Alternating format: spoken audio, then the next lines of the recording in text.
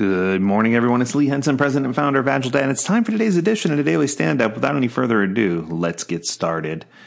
Today, I wanted to discuss an article that was recently published on scrum.org. It's an article that's titled Minimal Viable Product Considered Harmful. And I thought it was rather interesting. So the author here was Chuck Sushek.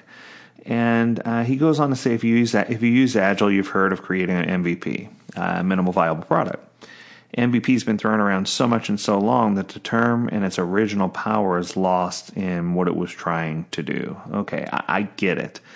So I guess the question that we're asking here is, does the MVP add value and is it important?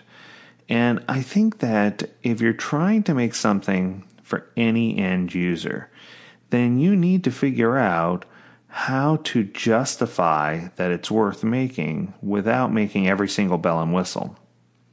So there has to be a way to come into an interpretation of how do we build just enough to make sure that it's technologically feasible and sound, that it's going to work on our current systems, that it makes sense to the end consumer, and most importantly, that it matches our strategic direction, the direction we're trying to push our products and services. You know, it's never easy to know that you've nailed the right product increment. If it was, there'd be a lot fewer products out there. So many companies are turning to the model of, let's create 1,000 MVPs and try to discover the next iPhone. And I think that is where MVP has been abused. The term has even become a total point of contention within businesses, realizing or trying to identify what does minimum constitute. And minimum to developers means something completely different to minimum to product owners or analysts or even leadership.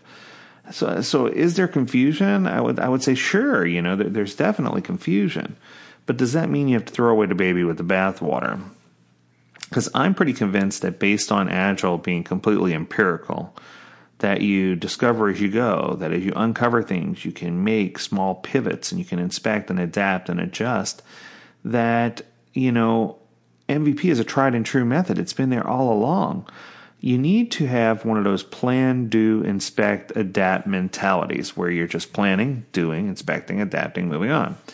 And I think that if we took more time to start with a hypothesis, trying to determine what we're trying to do before we build an increment of product, and inspect the experiment's results to make sure that they're following along with our original hypothesis, or adapt or adjust or pivot or do whatever we need to do, then we can yield a valuable increment that will allow us to build the best product.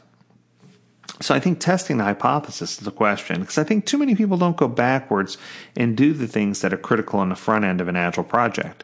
We're missing out on things that come along with design thinking and aligning our personas and creating a clear vision and strategy statement and utilizing an elevator pitch. All these things are so important to make sure, that we understand who our target consumer is and whether or not the product that we're building is going to, serve their needs. So in this article, he proposes replacing MVP or minimal viable product with minimal inspectable increment. I get it. It does clarify scope and intent, but I don't know that it's, do you have your MII done? It just doesn't have that same zing as an MVP. When you say MVP, it sort of alludes a feeling or an emotion of, most valuable player. I mean, I hate to say it, but it's true. It's the most valuable piece of what you're trying to build. It's the smallest portion. And I think that if you take things and break it down and you understand and come to terms with the degree of emphasis or the degree of input that's going into the MVP, it will make more sense to you. And it'll make more sense to the organization as well. And, I do appreciate the fact that you say replacing product with increment infers that product development will continue to move on, because that's definitely true. Products usually don't cease to exist unless it's a one-time product that you one and done. But I think that, even though these changes are very small that you're proposing, I think that we just need to be more deliberate in our attempts to do Agile, that we need to be more focused, more deliberate, that we need to be more engaged, and we need to figure out exactly what that means in our organization. And that means that we have to do the hard work of communication.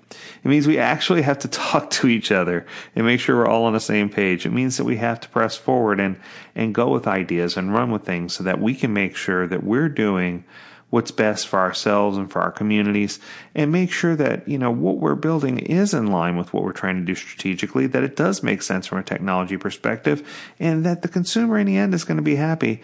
And I think what this all boils down to, I hate to simplify this entire article, Chuck, but I think it all boils down to, are you focused on outcome? Are you focused on output? And I think that so many organizations are focused on output in an effort to save money and to try to whittle things down to whatever, they can build that's going to make the most sense or the most money, that they're not focused on outcome. And when you stop focusing on outcome, that's when you start building things just for the sake of building them, and that's when you start to manipulate the definition of what your MVP is. So I think overall, the overarching thought is, 1, start with a clear vision and strategy. 2, make sure you have high levels of communication. 3, eliminate debt. 4, make sure that you're talking to each other and understand how you're going to provide the best outcome for your end consumer.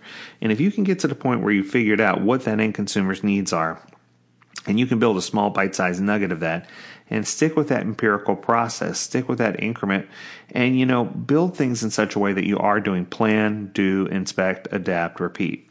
I think that that's going to help you in the end get the product or service that you're looking for. I hope you enjoyed this Monday edition of the Daily Stand-Up. We invite you to tune in, as always, to AgileDad.com, where you can learn more about this topic and many others. As always, we encourage you to stay healthy, stay well, and stay agile, my friends. Until next time, do take care.